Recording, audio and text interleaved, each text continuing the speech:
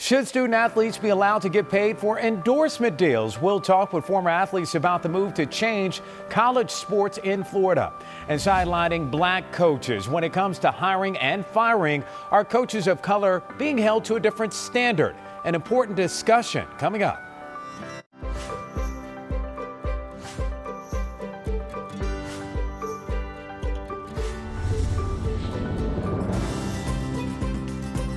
All right, welcome to NBC6 Voices. I'm Jawan Strader. Well, state lawmakers in Tallahassee will soon consider proposals that allow college student athletes to earn compensation for the use of the names, images, and likeness. The governing board of the NCAA has already voted to address this issue, but it may take years before we see any formal changes out there.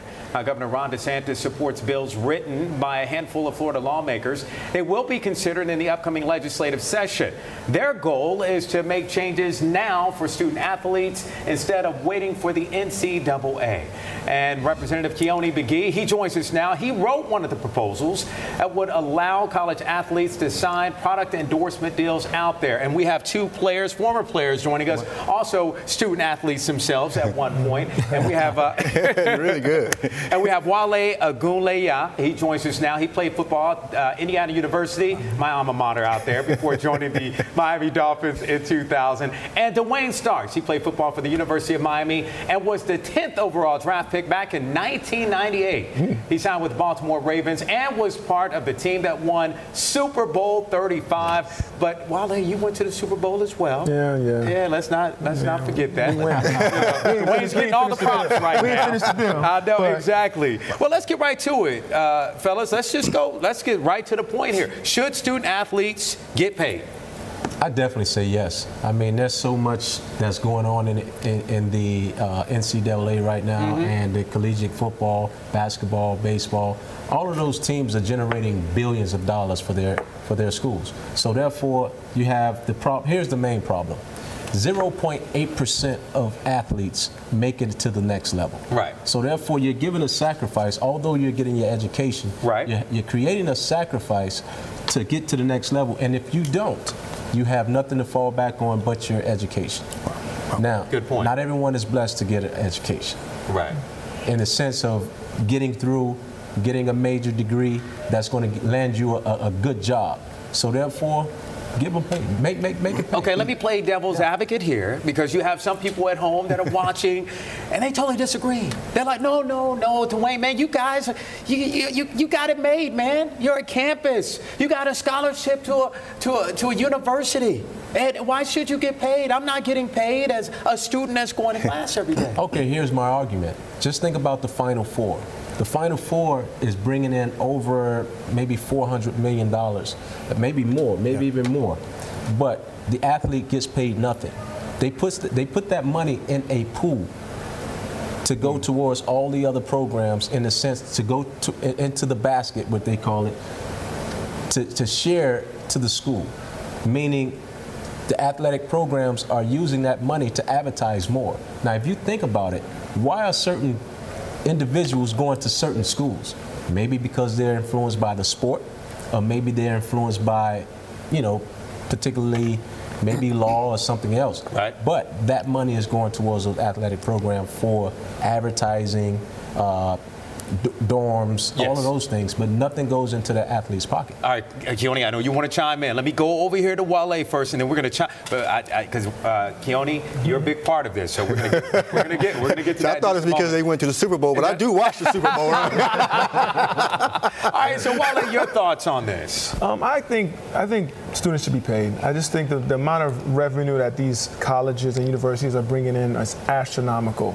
And if you look at the salaries of some of these head coaches, you can't tell me there's not a business. There's teams and universities that will give a college coach $10 million just to walk away. Right. And not coach. So to say that it's not a business is not fair. What I think, if I was using my own 2 cents, maybe set up a fund, yes, and put it to where kids can say, if I've completed 2 years, 3 years, 4 years, the more that I've completed and get my degree, then I can get that whole pot as I walk away. Well, that's the issue then, because it's about how much do you get paid then as a student athlete? Well, we got to be fair, and let's be honest about it, okay? There's revenue-driven sports, and there's sports that are not revenue-driven. So if you're playing a sport at a school, going there for free, then that argument of you having a good time works. But if you're playing at the University of Miami football, and they're bringing in, or LSU, or even Indiana University, who last year brought in $125 million revenue to the school.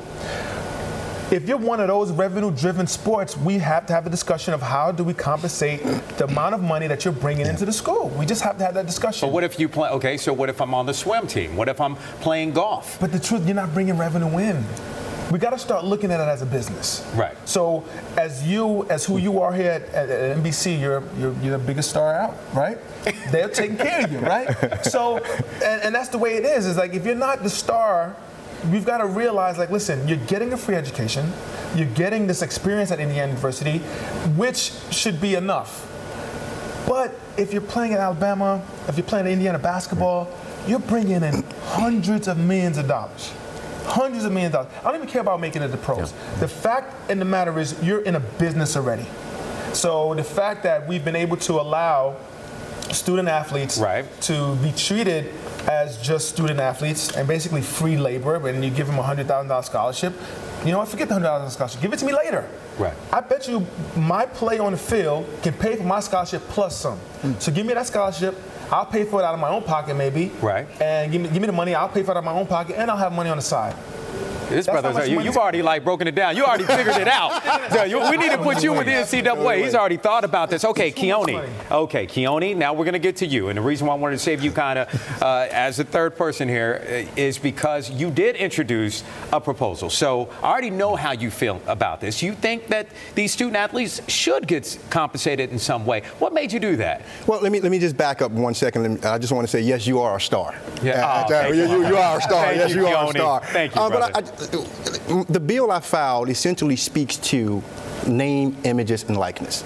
As it relates to pure compensation for football, this is not that bill. The bill I filed, House Bill 251, essentially says if a third party is going to use the name, the image, the likeness of a particular player, at least bring that player to the table where there can be a bargain for their name, images, and likeness.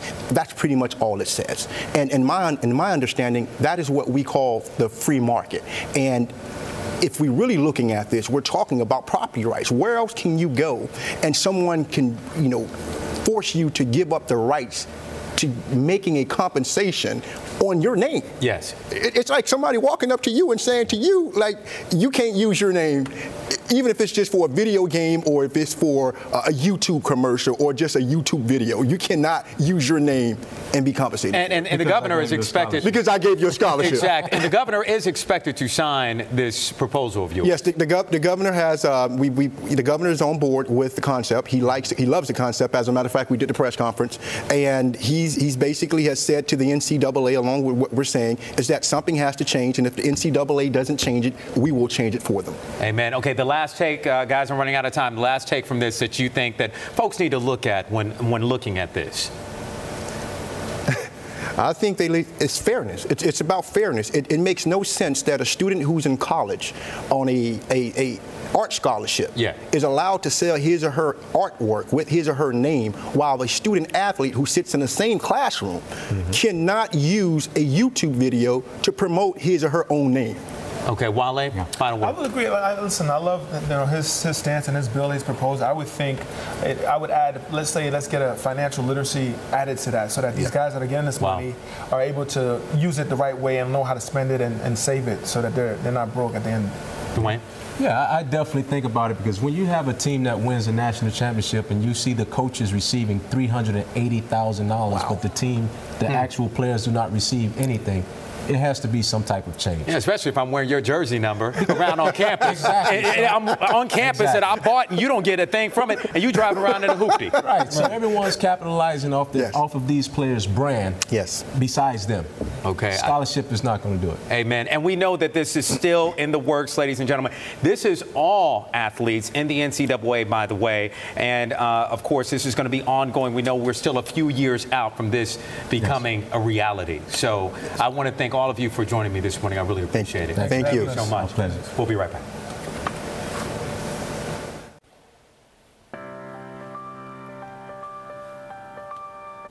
All right, welcome back to NBC6 Voices. Well, we are continuing our look at sports, focusing now on coaches. At the beginning of the 2019 college football season, there were just 14 black head coaches out of the 130 schools in the NCAA's FBS. 3 were fired by the beginning of this month. None of their replacements are black. Now, the numbers in pro football are not any better. Take a look at this. As of right now, there are only 3 full-time black coaches in the NFL. The Dolphins, Brian Flores, as you know, Anthony Lynn of the Los Angeles Chargers, and Mike Tomlin of the Pittsburgh Steelers. Perry Fewell is now interim coach of the Carolina Panthers. So are black coaches out there held to a different standard than their white counterparts? Here now to discuss are Ernest Jones. He's the athletic director of Florida Memorial University and former interim head coach at Morgan State and head coach at Alcorn State. Also joining us this morning is WTVJ digital producer Jason Parker. He also writes extensively about football for not only us, but also FSU alum. You've written some blogs out there as well. Very knowledgeable. So I thought it was important to have him as a journalist, but also someone who follows this very closely, and also being an FSU alum here on the show to talk a little bit more about that. So good morning and welcome. Thank you guys for joining us. Good morning, Juwan. Thanks for having us. All right. So, okay, well, Ernest, let's get right to it. So you've been a head coach. Yes, sir. You've been there. You've been along those ranks. Is there a double standard? I think so. Yes, sir. Why? You say you think so. You think so. Do you? Why? You know from experience? I do. I mean, I've been able to see it from all levels, from FBS level, FCS level, BCS level, mid-major level. At the same time, you get the opportunity, but we don't always get the opportunity to see it all the way through. The first sign of failure, the first sign of something negative happening, they'll cut us loose. Do you believe that you are judged harsher than someone who is not black? I think so. I really do. I just think that, sometimes, and I'm ashamed to say, but they look at it as an intellectual thing, and that not all the time that African-American people have the same type of intellect as our counterparts. And I think that we get judged because of that. All right, I want to talk a little bit more about this for sure. So hold some of those thoughts, because we're gonna get a little bit deeper into this discussion. All right, Jason, let's get right to it, especially in regards to FSU. Willie Taggart, he just started. Wasn't even halfway completed with his contract. 21 games. 21 games. I think it's important for people to say that is he didn't even get 2 full seasons to coach at Florida State. Now, let's be honest. Willie Taggart was fired because Florida State had a bad loss at home to rival Miami. He was 0-5 against rivals by that point against Clemson, Florida, and Miami, right, and 9-12 record. So he was fired for those reasons. Let's look at that.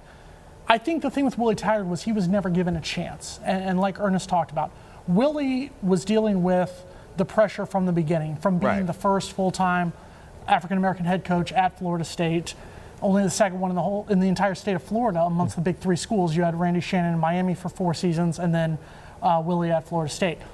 He was never given that chance from the beginning. He was never given the chance to succeed. Losing the first game against Virginia Tech, it was, the sky is falling, not let this guy have a chance to work, completely revamping the system both offensively and defensively. Right. And like Ernest has said, and like we talked about off camera, black head coaches are held to a different standard, and there's that amount of pressure from the beginning, so that at that first sign of failure, it's like, Denzel Washington's character in Remember the Titans. At the first sign of failure, the first loss, you're immediately going to be fired. In a lot of cases, people don't realize it. That's what goes on with the black head coach. And Ernest, I see you shaking your head, just shaking your head at everything he's saying. Is that true? That is true. I mean, we're thinking about winning and losing. We should be thinking about preparing these young people to go out here and compete, preparing our staff to be able to make sure that they're equipped to be able to go and coach the game. But we're focused on winning the game, because we know if we lose that game, they're going to scrutinize us. They're going to scrutinize the play call. They're going to scrutinize who we put in the game at quarterback or running back, at defensive back. They don't talk like that with our counterparts, but when we make those decisions, they talk to us about it. Do you see some parallels here when you look at maybe being a black quarterback? You know, being a black quarterback. Oh, he's not intelligent enough. He can't. He doesn't know exactly what he's doing out there. He just wants to run all the time. And then all of a sudden, we were able to get kind of over the hump with the black quarterback. Do you see parallels there when it comes to the black athlete, the black coach, the black front office guy? Absolutely. The best quarterback in the NFL right now is an African American, but mostly what they're talking about is how fast he runs, how many yards he runs for, and what he's doing versus not, oh, he's an intelligent quarterback. He makes all the reads. He makes all the throws. He places the ball in the right area. They're not saying that. They're just talking about his skill set. Oh, let's remember this now. He played with one of the top black quarterbacks of all time, and that was with who? Steve McNair. Steve McNair. And when Steve McNair went to the NFL, they would not let him throw the football. For the first 3 to 5 years, he was running the football or throwing 5-yard passes. And you're talking about a guy that can put it in the air 70-plus yards effortlessly. And when he got to finally throw the ball, what happened? The Titans went to the Super Bowl. Yeah, they went to the Super Bowl. Won, okay, real fast, because I definitely want to continue this. What needs to happen? What needs to happen so that there are changes that are made so we don't continue to see this so-called double standard when it comes to black coaches? I mean, I would say, just as Jeff said, at least give us the chance. If you thought enough of us to hire us and you gave us a 5-year contract, give us an opportunity to see the 5 years through and let us build and grow and develop our programs. That's first and foremost. Jason, again, you've written about this. What are your thoughts? I think, and I will agree with what Ernest said, I think a chance needs to be given. You need to be, and using Florida State as an example, and bashing my alma mater a little bit on this one, but you have to give somebody more than 21 games. Randy Shannon at the University of Miami, his first season, they went 5-7. I was there in the final game in the Orange Bowl when he was getting yelled at Miami fans, calling him the N-word, and he's sitting there, that's a Miami grad, a national championship winning player who's getting insulted, and instead of saying, derogatory things, it's literally going after somebody over their skin color. So this is something that's been going on for a while. Unfortunately, it's something that is going to continue to go on. And I hate to say it like that, but it's something that is going to continue to go on. But it's the truth, though, and I appreciate your honesty because, no, it will. Yeah. It will. But the funny thing, you have Tony Dungy, who won the Super Bowl, who went to the Super Bowl and won the Super Bowl. That's right. And yet still you're judged there as a black coach. Absolutely. Even in the NFL, you go to Mike Tomlin. Mike Tomlin's won 2 Super Bowls with one of the greatest franchises in the NFL. He started off slow at the beginning of the season. They were ready to run him out of there. Okay, well, unfortunately, I just ran out of time. So I know we can continue this discussion, and hopefully we can at another day. Thank you both for joining me this morning. We'll be right back.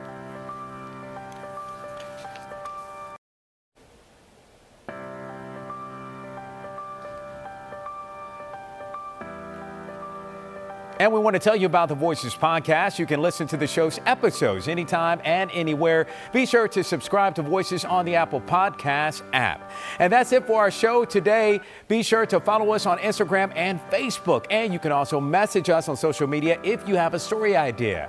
And before we go, remember, education is the key to success. If you believe, you will succeed. We'll see you next time, and have a great weekend and happy holidays.